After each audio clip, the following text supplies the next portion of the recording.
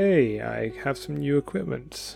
Let me know what you think, because I'm pretty happy with it, but the proof is in the pudding.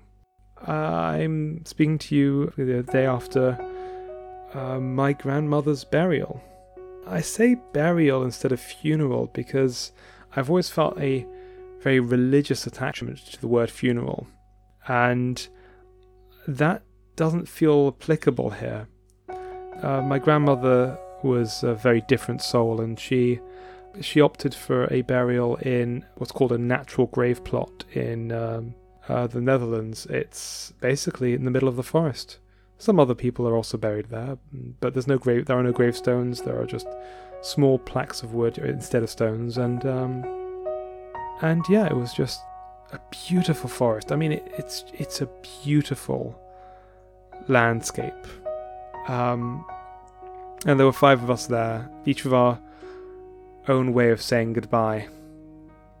I'm not going to talk too much about it, but it was just, after a couple of weeks of what you may have been able to tell by these episodes I've been giving out was quite hard, it was a lovely way to close this chapter I've been going through.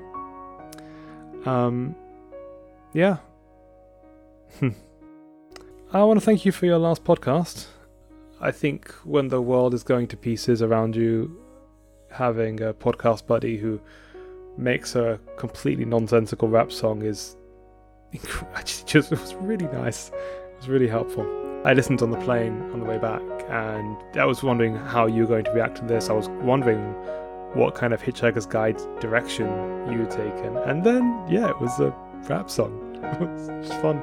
On the plane, I got chatting with the person next to me on the plane, and it was somebody who, when he was a kid, he was played for Russia in the Youth Olympics at hockey, which makes him the second Olympian I've met in 2 weeks. On the way to Belgium 2 weeks ago, I met the 10th best women's shot put thrower in the world, which is kind of cool. And also, I guess it makes sense to bump into athletes traveling around the world at the moment because many people aren't, but athletics is one of those industries you have to do that in. Something else that was interesting that happened on the way back, I had this vintage suitcase with me that my father had given me to take some stuff back to England for my parents.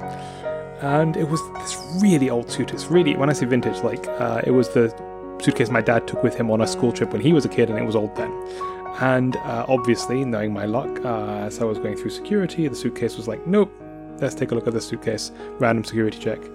But the person doing security vetting was really impressed with the suitcase. She was like, oh, well, they don't make them like this anymore. And I've got this nice suitcase that's like even people who spend their entire days looking at suitcases like. So I'm pretty happy with that. Oh man, so much has happened recently. I had a job the other day. My life, I get to spend days, some days I get to do some really cool things. One of those cool things happened the other day. I had a job being a driver on a film set, which was both the first time I'd driven in 4 years and the first time I'd ever worked on a film studio. And so both of those things were really cool first times for me. Okay, well, Happy New Year from your Jewish friend, and talk to you soon.